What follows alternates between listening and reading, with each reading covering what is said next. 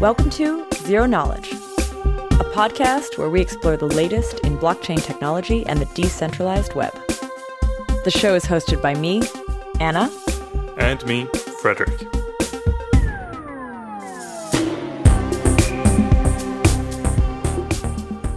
In this episode, Anna sits down with Rob from Parity Technologies to talk about his early work at Parity, how some of that has led into his work at Polkadot, and some of the exciting features he's discovered along the way.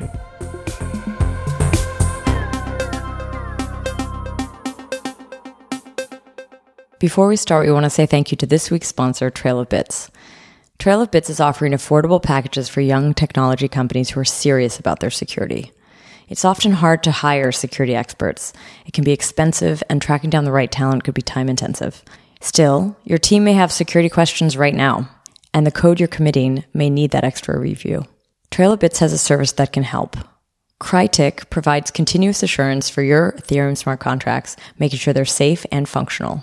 If you would like security help from this very experienced security team, integrated into every pull request during your development cycle, fill up the sign-up form on crytic.io.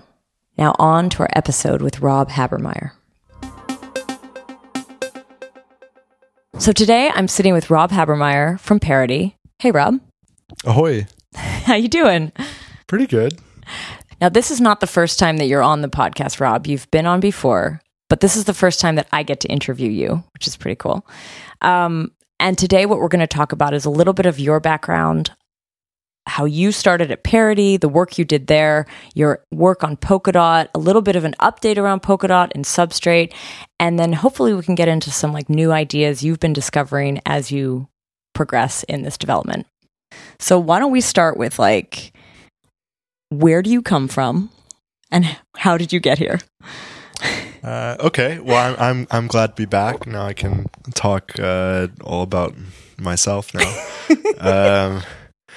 Yeah. So who am I and where do I come from? Yeah. So I'm Rob. I am I guess my official title is the co-founder of Polkadot. I come from the DC area. My background is, originally it was sort of computer security. That's what I was super interested in. I got into coding, game programming, optimization kind of stuff as well. And the security stuff is really what got me into crypto. But then, I was into this programming language called Rust, and that sort of the intersection of those two things is what brought me into the Ethereum world and in touch with the folks at Parity who are using both of those things. That was sort of my entrance into the crypto space. What was the connection there between gaming and Rust? Because it's not a lot of games are written in Rust, so why would that kind of stuff have led you to Rust? Oh, yeah, so that didn't lead me to Rust. The computer security stuff is... so I would do these things called CTFs, capture the flags. And the goal there is there's two kinds of CTFs. So one kind is where it's literal capture the flag and you're playing against other teams. And the goal is, everybody has a server and you're trying to attack each other's server and steal each other's flags. And the other kind is where you're just solving some challenges and every team has is trying to solve the same challenges. And that's where I learned how to do a lot of different kinds of exploits, like return-oriented programming, smashing the stack, that kind of stuff that you can do when you exploit programmer errors that are dealing with low-level memory. And that's in 2013 or 2014. No, 2013, I stumbled on the Rust programming language, which said, hey, look, all of this stuff is not possible in Rust, and it's still just as fast as C++ or C. It was way different back then. It was super unstable. It was really early days. But as somebody who had actually, learned how to carry out some of those kinds of exploits, it really appealed to me. I was like, oh shit, I could actually, write something that's really fast. I like to write things that go fast, but I don't have to worry as much about things going wrong. Cool. Then I had this background of computer security, and I was super into cryptography and math. When I went to go study, I started to do a bachelor's in math rather than computer programming because I just thought that's more general. That teaches you how to solve problems. So that made it a really easy entrance into the crypto world over the course of 2015. When Ethereum was really starting to come up was when I ended up getting into the crypto world. It made it super smooth because I had, all the background I needed in cryptography and math and programming. What did Ethereum look like to you when you first stumbled on it?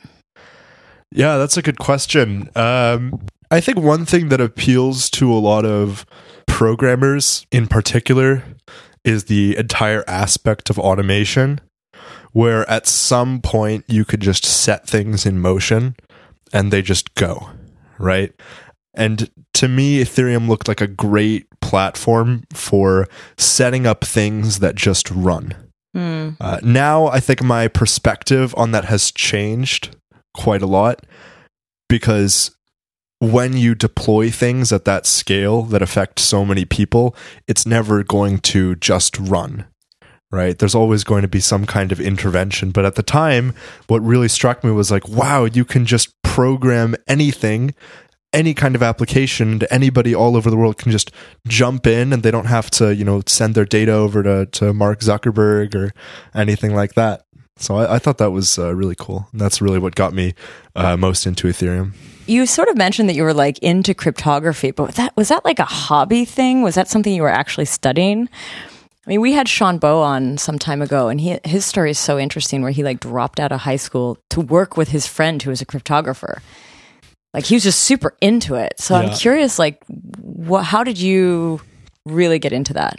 Oh no, I'm not that cool. So I was just cool too. Different cool. Well, thank you. Yeah, but I'm not that cool. So I was more of like a hobbyist cryptographer. It was like, oh, this is pretty neat. You can I was learning about all the programs. I got into steganography, which is the process of hiding payloads within things like images, so that I could say like, hey Anna, check out this funny meme, and like, if the government is spying on us, they could see like, oh, he's just sending Anna a picture that's funny, like ignore that. But actually hidden inside the pixels, like I've slightly altered it so that it contains a secret message. Wow. So that kind of stuff. I got more into like an overarching view of cryptography and privacy and things like that. Understanding on a low enough level how this stuff worked, but I wasn't doing stuff like hacking on elliptic curve schemes or whatever Sean was doing. So nowadays, though, you get a chance to you're working like pretty directly with researchers and like cryptographers a lot. Do you feel like, are you absorbing a lot from them now? Do you feel like your cryptography work or understanding is sort of like at an all-time high? Is this something you focus on now? Or is it more like is it more implementation? Yeah, my approach has changed over the past couple of years.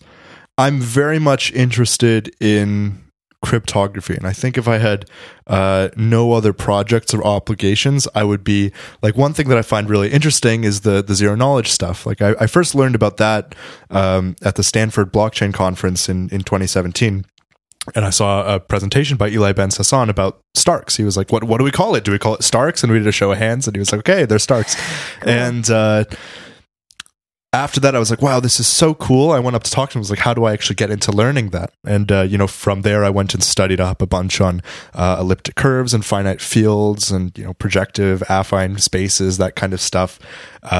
Brushed up on the number theory, and I got really into it. And I think I would be doing that at some point, but my main goal is to not get lost in details. Is I'm trying to accomplish something very specific with Polkadot, and my goal is to always know just enough about everything. I understand how public key cryptography works at a decently low level, but I'm not a cryptographer, right? But I can build protocols that construct cryptoeconomic incentives using that kind of knowledge. I like to have sort of a broad base of tools to draw on. Cool. Where you can build something more complex, more powerful out of all of it. When you first joined Parity, though, you weren't working on Polkadot. You were working on something else. You were doing... What were you doing there? Well, when I first joined Parity, Polkadot didn't exist. Right? Yeah. It was F-Core back then.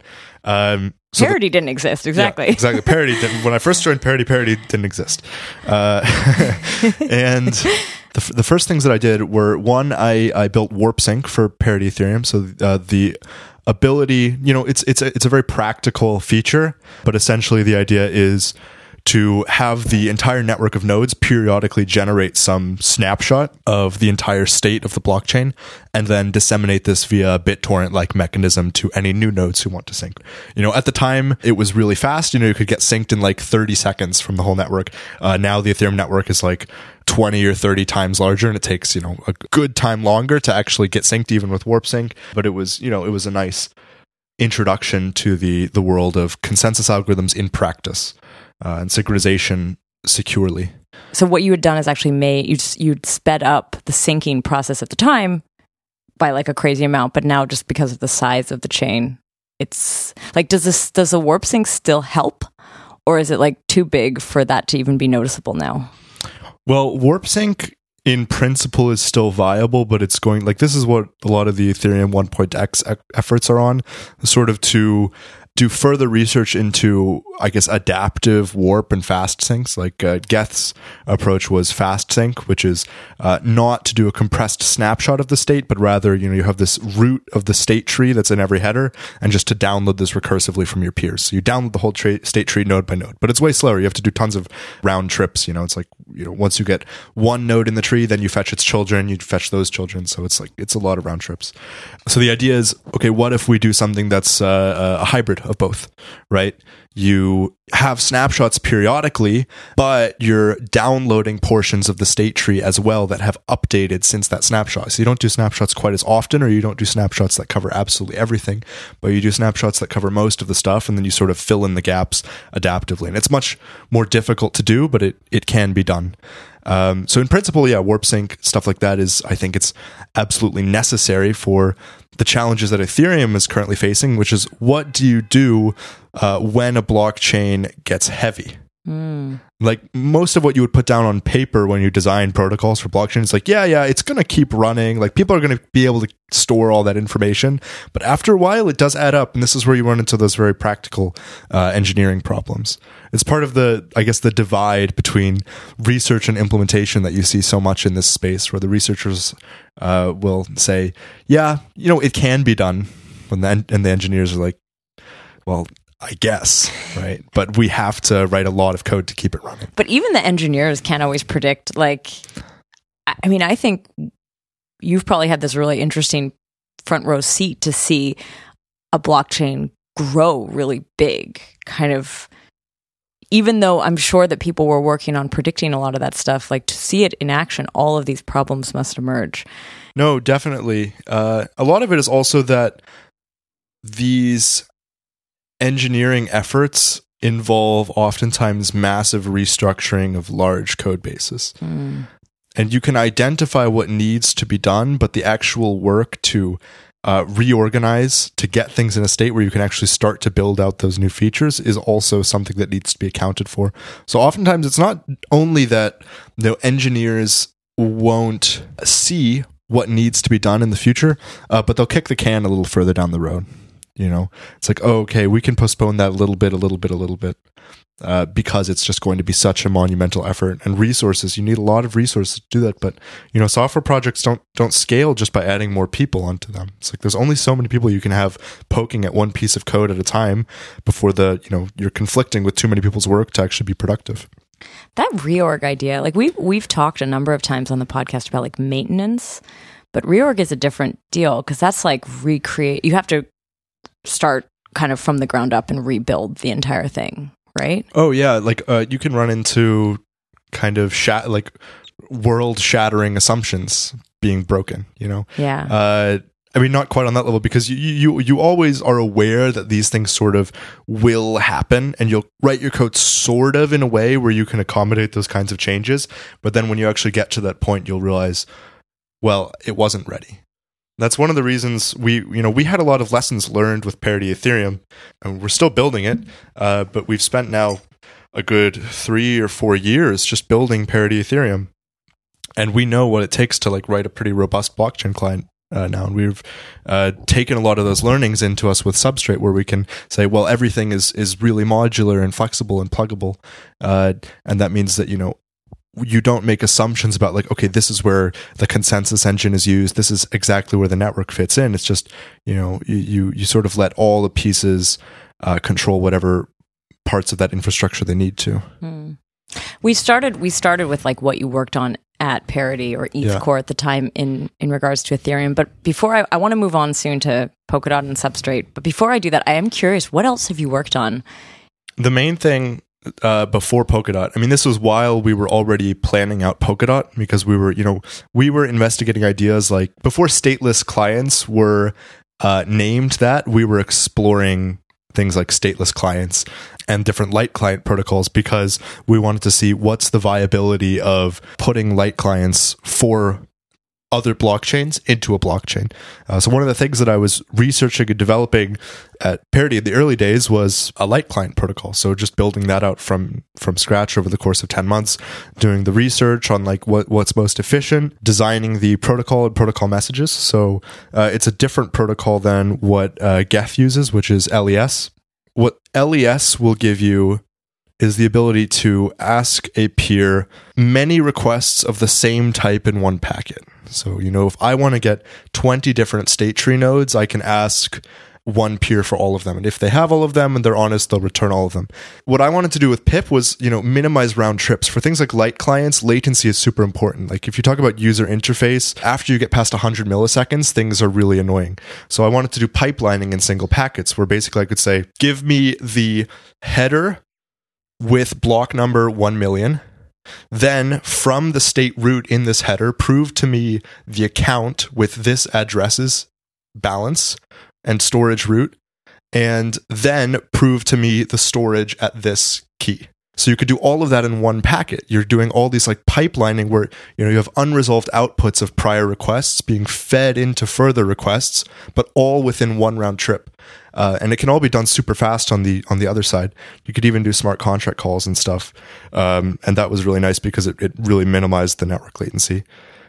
You just mentioned two acronyms though. What was Geth's? LES. And what does that stand for? Light Ethereum subprotocol, I think. And yours was PIP? Yeah, PIP. Which stands for? It's the Parity Light protocol. Got it. With the I in light is the I. Okay, got it. Because we know how to do acronyms. Clearly. Cool. So I want to talk about Substrate, and I want to talk about Polkadot. One thing to note, though, is we do have an entire episode with Gavin that we recorded in November where he went into the detail of like the history of Polkadot and a lot of the core ideas. So I don't think we have to do that today necessarily. We don't have to cover all of it, but I think it would be good to reintroduce what it is, what those two things are, Substrate and Polkadot. But I think what I want to lead into after is like, how does light client work lead into that? How do they connect? Because I think there's kind of maybe some new insight I can glean from that. I think I said earlier that Polkadot is a heterogeneous multi-chain system, right? So that's what it says on the tin. There is a lot more to it than that, and there's a lot of motivation behind it. I think it's a lot easier to start with the motivation briefly. I'm sure Gav went into a ton of detail in his episode. He's really good at explaining those kinds of things as well. So if you want a super deep dive on Polkadot, that's the thing to check out. But basically what it boils down to is the idea that right now blockchains, all the blockchain platforms that we've seen so far, or that we had seen at around 2016 or 2017, were all trying to do everything and be everything. That they wanted to be the bank, they wanted to be the platform for computation, they wanted to secure all the decentralized applications, and they wanted to do it all, on one single chain, that they were the layer one. And what we realized is that, for instance, with the smart contract paradigm, the way that you have to charge fees introduces some inefficiencies. So for instance, the gas metering, right? If I want to write an EVM smart contract, I'm breaking it down into bytecode. And that bytecode is little instructions like, okay, add a number, subtract a number, let's do some multiplication, let's write this to storage or read this, what's the author, those kind of pieces of bytecode. It's like really, really small granular instructions. And if you want to do something like build a DEX that has an order book, you're going to have to combine hundreds or thousands of these. Or imagine if you try to do some kind of elliptic curve cryptography verification, it's tons of math, right? And the way that gas works is that before every single one of these opcodes, you're stopping, charging a little fee, if they have enough to pay the fee, the gas cost, then you continue. So this is a huge inefficiency. You do tons of extra work whenever you try to compute something with smart contracts, but they are very, very general. You can kind of like write anything with smart contracts if you're willing to pay a fee. So what we realized with Polkadot is that you can rather, for specific purposes, why not build a specialized chain for that purpose, where you say, you don't have to do transactions in terms of these little opcodes, but you rather say, this is the transaction for making an order in the order book for a DEX, or for storing a file on a file exchange service, or for querying an Oracle on an Oracle service. And then you only have to pay a fee once. And that's vastly more efficient. Not to mention the fact that, for specialized services, you don't have to deal with fitting into the smart contract platform's representation of storage. You can make storage formats for the data that's kept on chain that is more efficient to the problem domain that you're trying to address. So this is one principle. Specialization is great for optimizing problems, but there's a caveat. When you specialize, you lose the flexibility to represent many different problems. You lose the network effect. If you have a smart contract system, all the smart contracts can talk to each other. So this is where a need for interoperability arises. You have a network of many chains which are specialized and very efficient for certain problem domains. One problem domain is smart contracts, because the problem that smart contracts are really good at solving is being general. And then you have the ability for all of these chains to communicate. And that's basically what Polkadot is. I mean, I think that kind of contrast, the specialization, which could lead to, maybe faster times, more optimized computational capacity, versus this general approach, which would be you wouldn't have to fit into a certain box. You could do a lot more, but then you're going to be stuck with like long wait times. And as you mentioned before, kind of like this gas issue. Yeah. Oh, it's pure engineering. Like, this is sort of a research versus practicality approach, because on research you would say, the smart contracts can do every computation, but in practice we see that, well, there's some constant factor there in their analysis that we can get down. We can make that lower. We can make things more efficient. What I don't fully get, though, in the interoperability kind of explanation you just gave, though, is like, what would you be like creating different parts of a program somehow with these different chains? Like the example you gave before about the smart contracts with like certain, opcodes, and like each one requiring a gas transaction. In this case, would you have entire chains dedicated to certain pieces of that? Like, would the chain only do something in a kind of program? I think it's much more likely that chains will occupy key infrastructure positions. And the examples that I mentioned before of storing files, oracles, there's also stuff for like shielded transactions and fast transfers, plasma, things like that. Rather than pay gas costs for all the opcodes that it would take to represent those constructs, you can say, well, it's a linear overhead to make an order in the order book, so we're going to charge you a fee relative to the size of your order or something. I don't know exactly how that's an example that came out of nowhere, but in principle you get the idea, which is that you can levy fees once for things that would take levying fees many times in a smart contract system. Got it. So you also have Substrate, which is connected to Polkadot but is separate from Polkadot. What's Substrate? Yeah, so Polkadot is a very broad project. It says if there are specialized chains that fulfill some, constraints on how they are executed and how the blocks for them are produced, then we can connect them and we can build this network out of all of them. But of course, those chains still need to be built. And the tool for doing that we've made is called Substrate. Right. So the idea is it's like a blockchain toolkit, all those things that are actually pretty tricky to deal with in writing a blockchain node, like the database, sync, consensus, all of this stuff, the RPCs, everything except for what the blockchain is actually supposed to do, which is typically as a development team, building a new blockchain. That's actually what you care about, right? You don't want to get bogged down in like debugging some database issue or some consensus fault for ages and ages. You just want to make the blockchain's transactions do what you want it to do. And that's what Substrate is for. It's essentially to let people focus on the part of the blockchain that they want to build. The purpose of Substrate is also to allow someone to create a blockchain that would be easily kind of implemented into the Polkadot system, right? Like it would have all the same, it's probably written in the same language. It's like easy to fit in, right? So I wouldn't say that language is actually particularly important. In Polkadot, these blockchains that we connect are called parachains, and their execution is defined by WebAssembly code. WebAssembly is sort of like the thing that's been coming forever to kick JavaScript off the throne of the web. So it's actually a very portable, low-level bytecode, sort of like, what the EVM was aiming to be, but much more ubiquitous. And WebAssembly is targeted by many different languages. So you can write programs in Rust, C, C++, Go.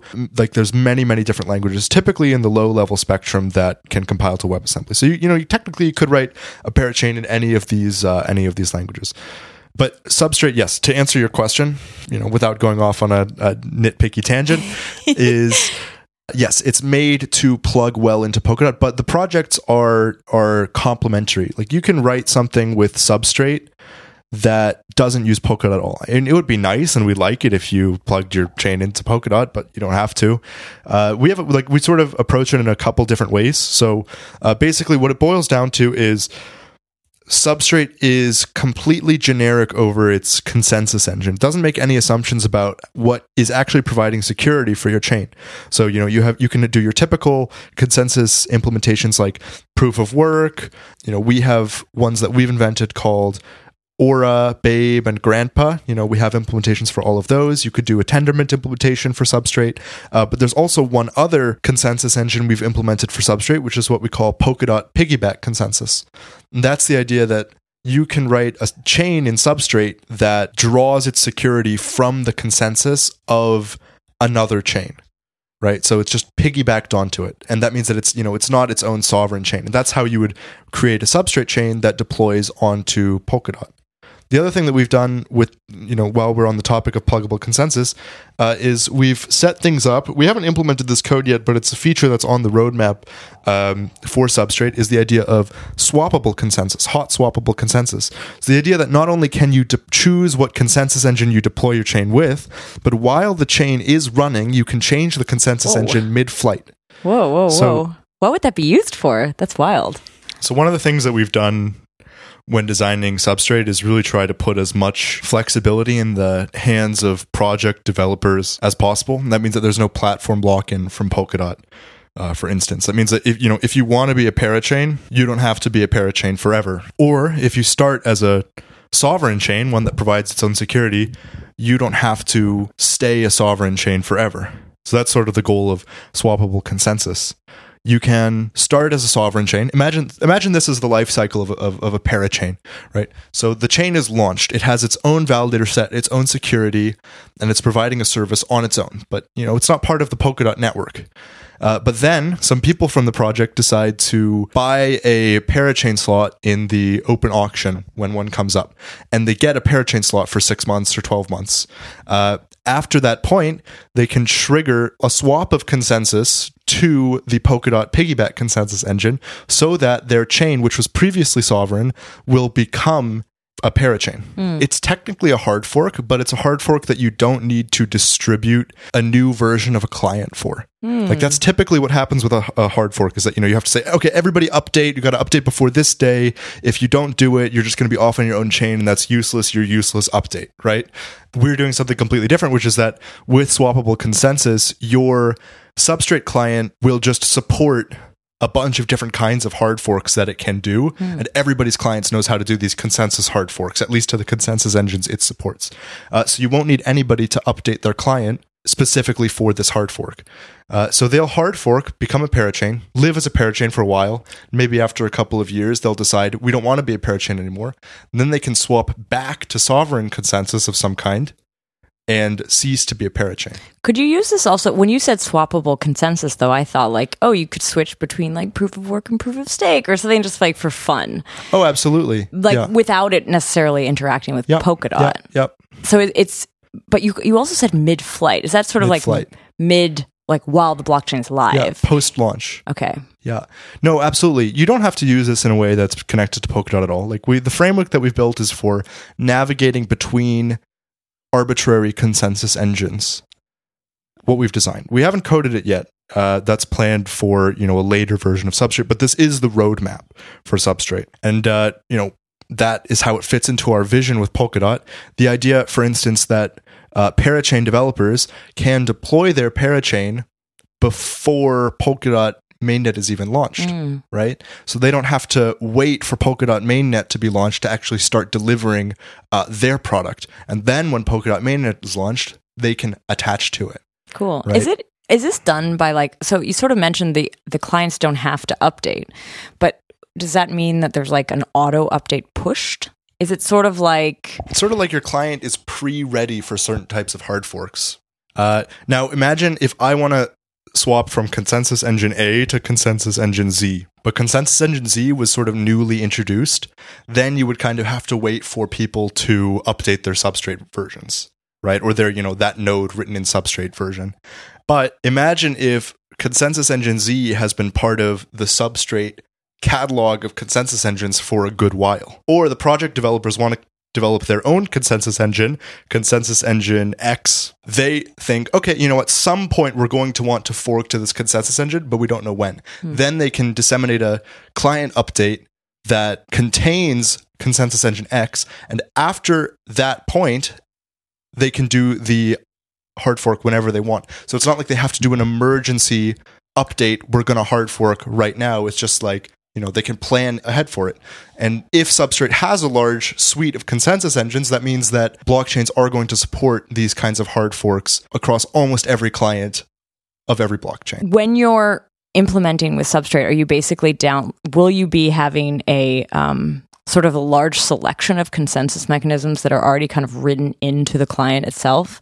And then you can choose which ones you use depending on certain things, and then and that would already be in the client itself, so it wouldn't be about downloading a new version, but rather triggering a new version, or maybe I'm a bit unclear on the difference between a downloading of a new client and updating of this thing. So downloading and updating are basically the same thing in this case. You would have to update, right? But the fact that these consensus engines are sort of pre-bundled, or that they are just part of the standard Substrate suite of consensus engines, or that developers might have the foresight to include them well before the fact, means that at the time that you actually decide to trigger the switch, basically everybody has already updated. You don't have this situation where it's okay, emergency update time, we're going to do a hard fork. You can just sort of decide at the drop of a hat, via any process whatsoever, let's change the consensus engine. You don't have to do, anything formally to say, okay, but then it's going to be a big drag because we have to distribute this client update. You can just say, issue some kind of signal in the chain via, a governance system or something like that says, okay, switch. And at that block, it'll just switch. Wow. For anybody who's updated their client in the last 6 months. Oh, right? Cool. As long as the consensus mechanism has been included in the bundle. Yeah, exactly. Got it. Yeah. And that's sort of what you were saying there, where it's if there's a new consensus mechanism that isn't included, it would first have to be included in a Substrate bundle and then downloaded and then... it doesn't necessarily have to be part of the suite of consensus engines that's included with Substrate itself. It could be the client developers of some project would say, we have our special consensus engine, and now that we've developed that, we're going to include it in all of our releases from this point on, and then at some point we're just going to trigger the switch. Cool. Right. I have a question. How does this, going back to your background with light clients, you sort of mentioned that before Polkadot, you guys were already experimenting with these light clients. Yeah. How does that actually relate? Is there a connection between the light client work and what Polkadot is? Or what Substrate definitely. is? Yes. I think there's a huge amount of that. In particular, the stateless client concept. So now Alexei Akunov has sort of taken over that mantle for ETH1X. So he's released a really nice blog post with up-to-date statistics. But at the time when I was doing this towards the end of 2016, I also had my own graphs and things. So the statistics that we were collecting on the Ethereum blockchain, which was the best sample that we had at the moment of a blockchain that's actually doing significant computational work, was to see how big the state proofs were when you wanted to execute an entire block. So that is, if I want to execute the block we have this whole state tree that contains, all the accounts and smart contract data. It's a tree of nodes. What if we just packaged up all the nodes that you need to execute that entire block? How big is that package? Right. And we found that for the Ethereum chain, typically at that time, it was, in the range of a few hundred kilobytes, but we could see that there was a trend going up because the state tree does get bigger. And as it gets bigger, it gets more inefficient too, because it gets lower, it gets deeper, right? It gets deeper. The more nodes that you add. Is it sort of like more leaves on the Merkle tree? Is that what it is? Or is it more entries in a... It's not just about leaves, but it's about how many accesses you have to do. It's like how many children do you have to traverse? Okay. That's what I mean by it getting more inefficient. There's like, if you have a tree with one item, then lookup is always just, the one node. Yeah. Right. But if you have to go 4 levels deep or 5 levels deep or 6 levels deep, you have to go, more, you have to do more for every piece of state that you want to read. And that makes the proofs more inefficient. So even though, the amount of pieces that you might read for a given block would stay the same, or for a given transaction per gas, let's say, would stay the same, it gets more inefficient. Those proofs get bigger because you have to punch through all those levels because the entire state tree is much bigger. And this is all cryptographically proven because these state trees are Merkle trees, right? That's the state root in the Ethereum block header. But this is essentially how Polkadot works. Polkadot is a system of stateless clients. The validators of Polkadot who are signing off on whether parachain blocks are good or bad, those validators are shuffled between parachains. So if you have 10 parachains, I, as a validator, from block to block, might get shuffled from parachain 1 to parachain 5 to 3 to 7, over the course of just a few minutes even. And that means that I, as a validator, don't have time or space to keep around the entire state of every single parachain. We have nodes who are living on a single parachain called collators. Those store the entire state of their parachain, and they generate these stateless client proofs of execution for new blocks to send to validators. Validators check those, ensure that the proofs remain available, and then sign off on them.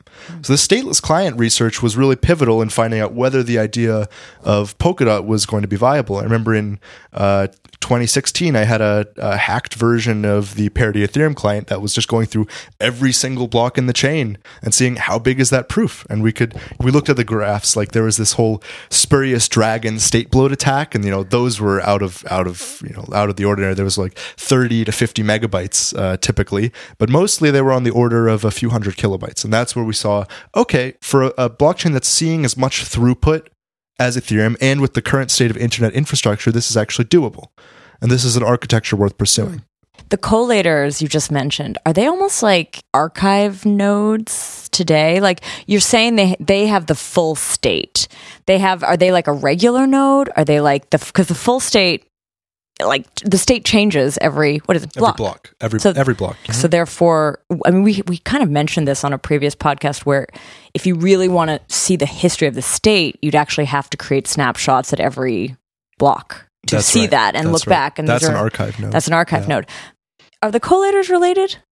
Or are they more just like holding a regular node? Collators are what we would call full nodes. Okay, yeah. They store when I say the entire state, I meant the entire state of the head of the chain. Okay. But that's a shorthand, because what I really mean, because the consensus is not instant finality, and you can have safety failures where you might have forks even if it's instant finality. What I really mean is the collator nodes keep state for all viable heads of the chain. So what anybody might reasonably perceive to be the head of the chain. So that's usually, across a few different short forks and back maybe 100 or 1,000 blocks. That's about how much state a typical full node would keep in the Ethereum network as well. That allows you to account for reorganizations and things. But when I say collators have the full state, they have the full state of the block that they are building on. Whereas validators have absolutely nothing, right? They have nothing. They are light clients of every parachain at once. Got it. So you just mentioned two sort of actors within Polkadot, the validator and the collator. Mm-hmm. Originally in the paper, there was like fishermen and nominators. Yeah, so has that changed a little bit? I know even when we interviewed Gav back in November, he had sort of talked about how there might be sort of cross action, or like you'd be doing two actors' jobs at the same time. Definitely. So where's it at now? Yeah, well, I think the the 4 roles that we came up with are convenient for economic analysis. But in practice, you would be doing more than one at a time, simply because when you're performing one role, you may be well positioned to perform another.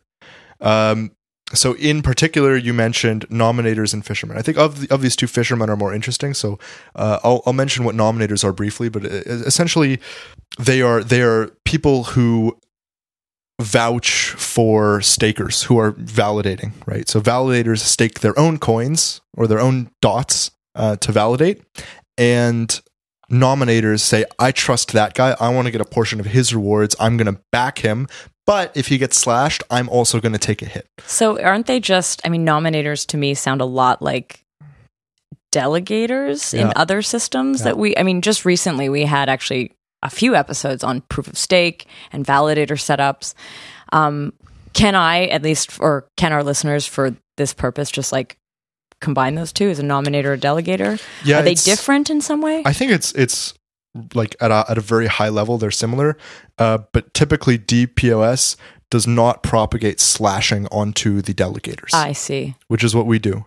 And the other thing is we use an algorithm called partial fragments method. It takes a voting algorithm from the 1800s that's very applicable to this use case as it happens, to basically have nominators say which candidates they'd be willing to support, and the system will automatically apportion their stake across those different candidates. Their nominated stake, yeah. This is not how DPoS typically works. From the systems that I've seen so far, there are delegation tools like coming out, and there's some talk of like other maybe wallets offering this kind of stuff, but it doesn't sound like in any way that it's automated or within the chain itself. These are often external pieces of software that you'd be running in order to delegate to the fragments method takes into account not just your own preferences, but everybody else's preferences. And this is not something that's possible to do just by adding on an extra layer, right, of delegator tools. Anyway, so that's nominators. But then we have fishermen. So what fishermen do is they're looking for misbehavior. They want to see who fucked up. So earlier on, I said validators are getting state proofs that they can check parachain execution with, and they make it available, and they vouch for it. So the reason that they make it available is that then fishermen can download that proof of a block's validity and check it. And if it turns out to be bad, then they can basically file dispute, and any validators who signed off on that block being good when it has now been proven bad by a fisherman will get slashed, and the fisherman will get a portion of that stake, right? They have an incentive for doing something here. They get rewarded. The hairier question is always, what do we do if the validators say it was available but it's not? Like, for instance, with a block validity proof that never existed because the block wasn't valid. So then we have availability games where fishermen, if they can't seem to find the data to check whether a block was good or bad from a parachain, they query. They ask around, and if they can't recover it, we have a whole economic game around this. Then they'll issue another kind of dispute, which leads to the offending validators being slashed as well. But it becomes more subjective at that point. This is all automated. This is very much just like, I imagine it's built into the software. Like you would, if you were a fisherman running the fisherman software, you just basically, it would all be automatically happening for you. And so the only way a validator would ever actually do something incorrect would be like if it went offline or if it had injected the wrong code or something like that, right? Well, in general, if they would use the client software provided by honest developers, they would not misbehave except in the case of bugs. Mm-hmm. But we're dealing with adversarial BFT systems here, where we're assuming up to 1/3 of the validators are malicious and collusive and running alternative software. So we don't care what software they run. We're just worried about like what are they signing and sending over the network, right? They're running arbitrary evil software, right? in practice, that's going to be hacks of the official clients, official as those official clients get. We for the purposes of security analysis, we don't really worry about what software exactly they're running. We worry more about like what people do within a protocol. And we are considering up to 1/3 of validators being malicious, right? But we've got a system where validators are split into groups and randomly shuffled across chains. So even if the whole set of validators is only 1/3 malicious, you could very easily get a parachain group that's majority dishonest, right? And that's a problem because if your threshold for inclusion of a parachain candidate is 51% of the validators within that group signed off on it, then that can be easily compromised by that kind of case where you have that many malicious validators in the system overall. So what we do is we try to set up a system where it's very hard to finalize blocks where data isn't available. And if you have one fisherman for every parachain and data is available, you can always find out who lied. And we also set it up so that even if a block is finalized or authored where data wasn't available, but you have some constant number of fishermen querying availability overall, then you can always prove who failed to make data available, or rather that the data is not available. So I want to move on from the actors because I kind of want to talk about the general setup. We've sort of mentioned this: parachains, different chains, interoperability, connecting them. As I've understood it, there's like a overarching relay chain. There's something that's like the security. It's where the consensus is happening, and the parachains connect to that, and they get to share that security. All of these actors you're talking about exist in the relay chain, right? Well, the collators are sort of half and half. Okay. Collators are, their home is one parachain. Got it. And fishermen likely too. Fishermen may also be more likely to catch out bad parachain blocks because they're watching a specific parachain. I see. Right? And collators, being on a specific parachain, are well equipped to be fishermen. Okay, so would you say that it's often going to be like a collator fisherman as the same actor? Very likely, yeah. I'm not saying that you have to be a collator to be a fisherman, but if you're already running a collator and you've got a key set up that's signing things and making you money in the background, you might as well have it fish for misbehavior. Now let's talk a little bit about like these comparable solutions. So recently I had Sunny from Cosmos on, and we talked about the Cosmos model, which is also an interoperability protocol. And it's also about like connecting different chains instead of having the single chain that's a generalist or smart contract chain, having different sub or other chains connected. What we talked about was this idea that like certain chains would require different security. So, for example, something like a chain for CryptoKitties wouldn't need the same security as a chain that was for a stablecoin or something like this. In the case of Polkadot, all of the security exists in the relay chain. So this would be a consistent security model, despite maybe some chains not needing so much security.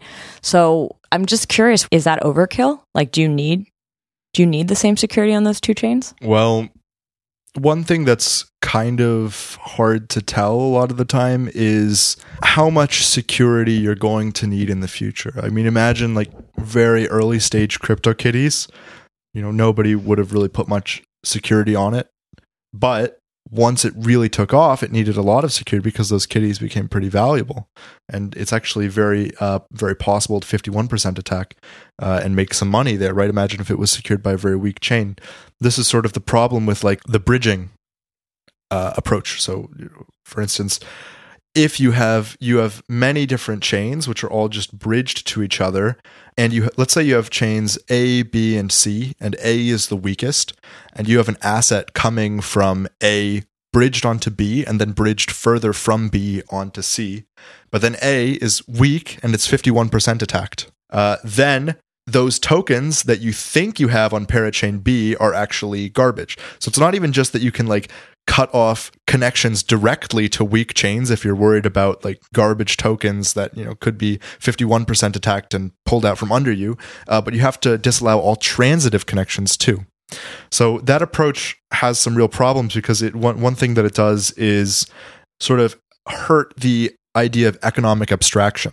So economic abstraction being the idea that you can treat all tokens equally in terms of they will all follow the interface of token, which is that you can transfer, you can receive, you can approve, someone else to make some transactions on your behalf, things like that.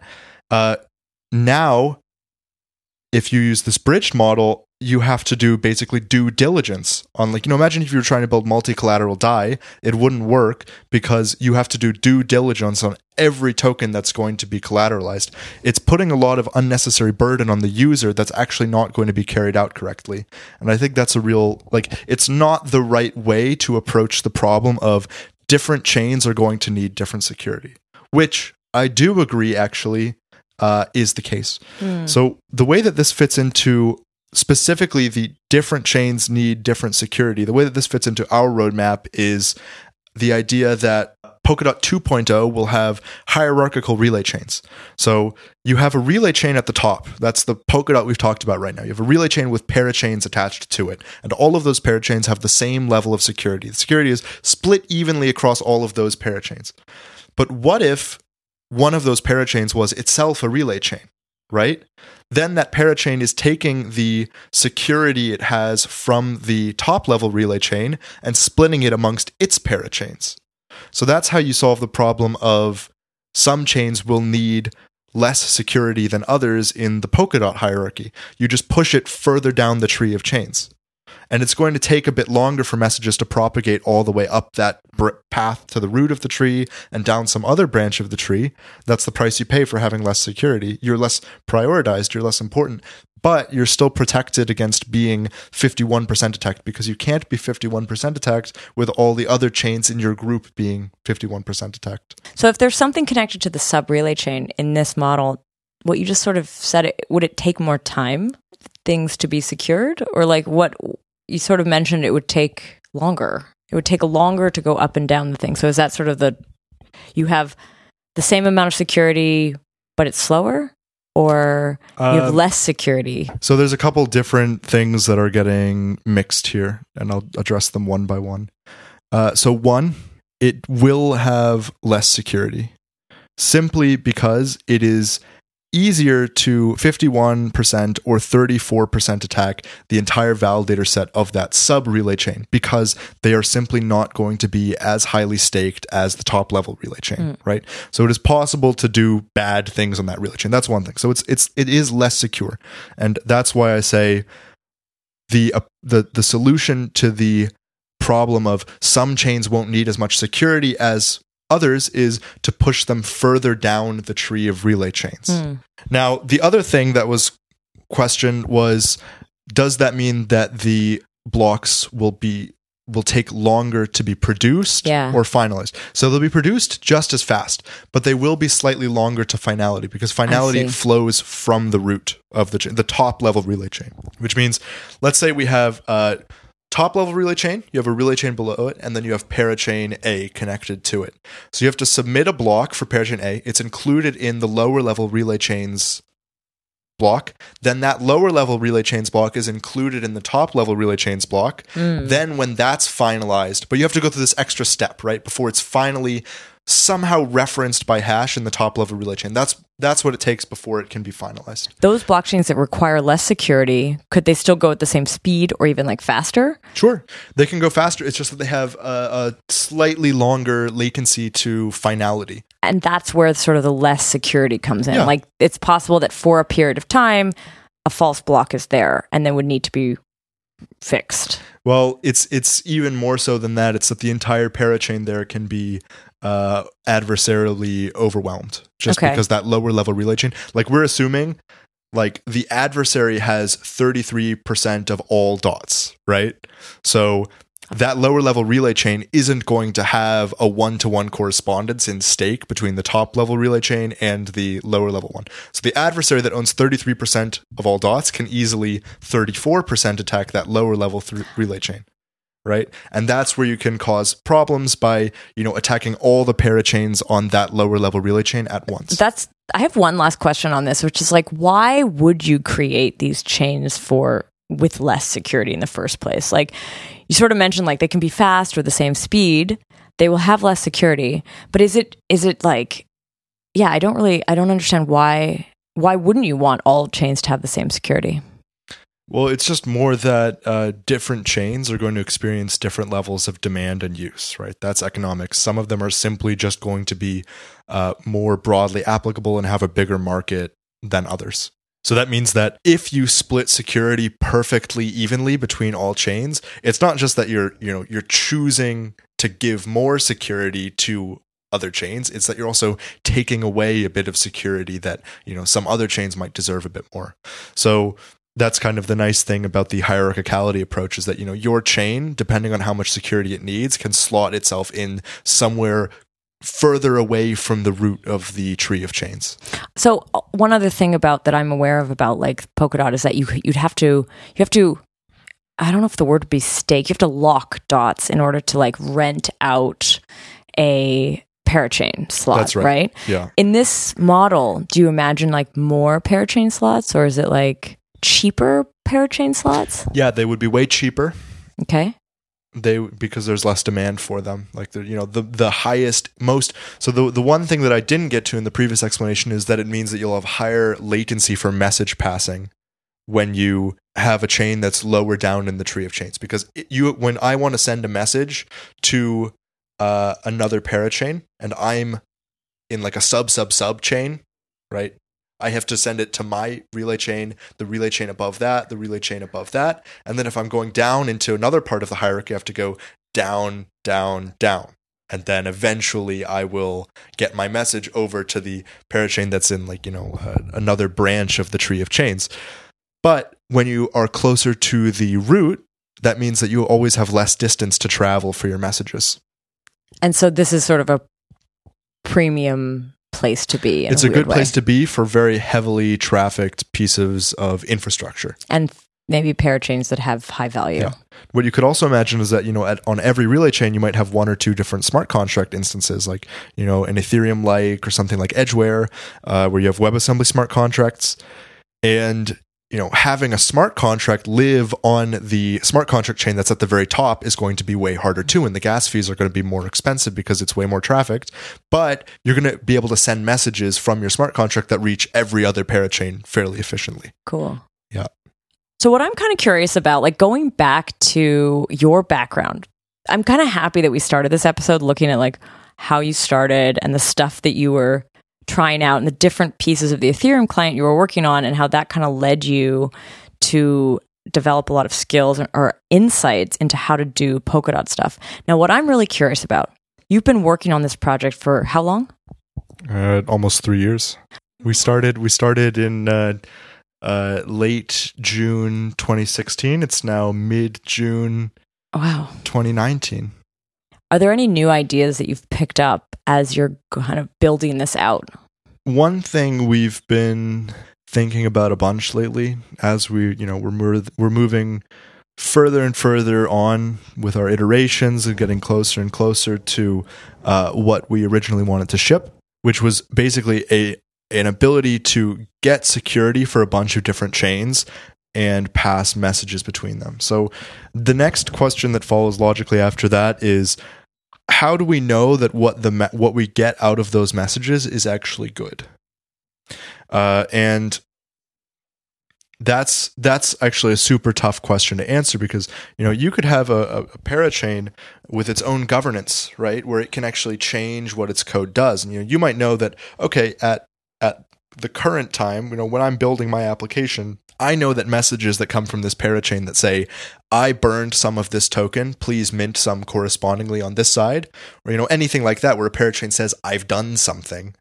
How do you trust that when those parachains might be able to change their code arbitrarily, or if you want to deal with new parachains that didn't exist at the time when you deployed your app, right? You can't account for all future possibilities.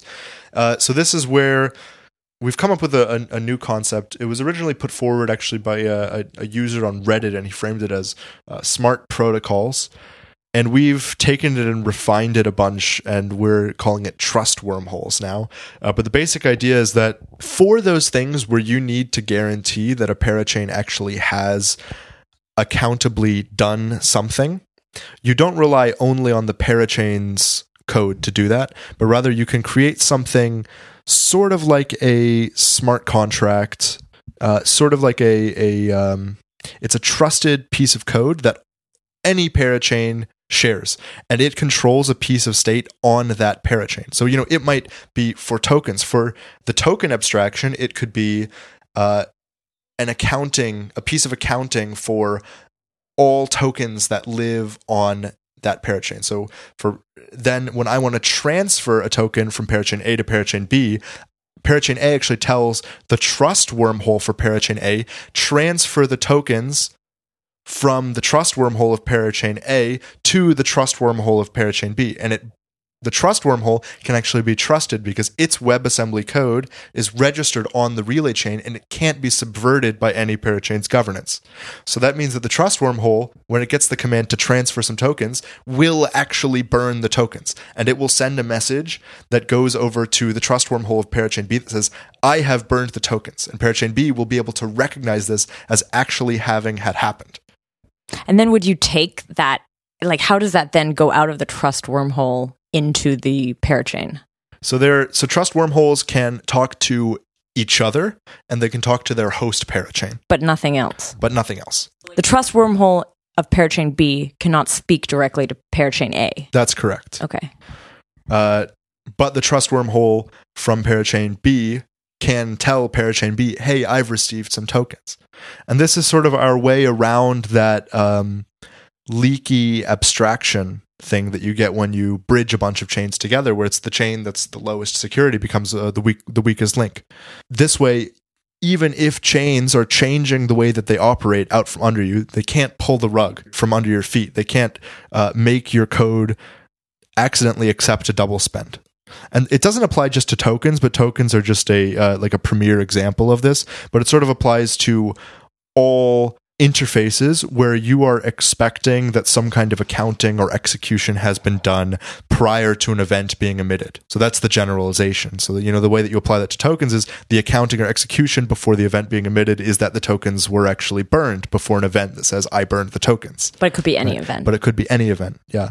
It could be like I have done the work, and then it will send a message that says I did the work, and then somebody gets paid right on another parachain. Could you, in these cases, run something within the trusted wormhole on one parachain and send the results to the second one, kind of like doing off-chain computation? Or is it only for a change in state or a message or something like this? Well, you can make the trust wormhole run as much execution as you want, but it's always going to be on-chain computation. So these do trusted on-chain computation and not any kind of off-chain work. So it's always going to be part of the state transition of a parachain. Okay. Alongside the transaction execution. Something about this seems a little similar to TEEs or trusted execution environments. But it's not exactly the same because it's not in the hardware necessarily, right? This is where is this? Where does it exist? I think that it's a very good analogy. So one analogy we've used to talk about Polkadot and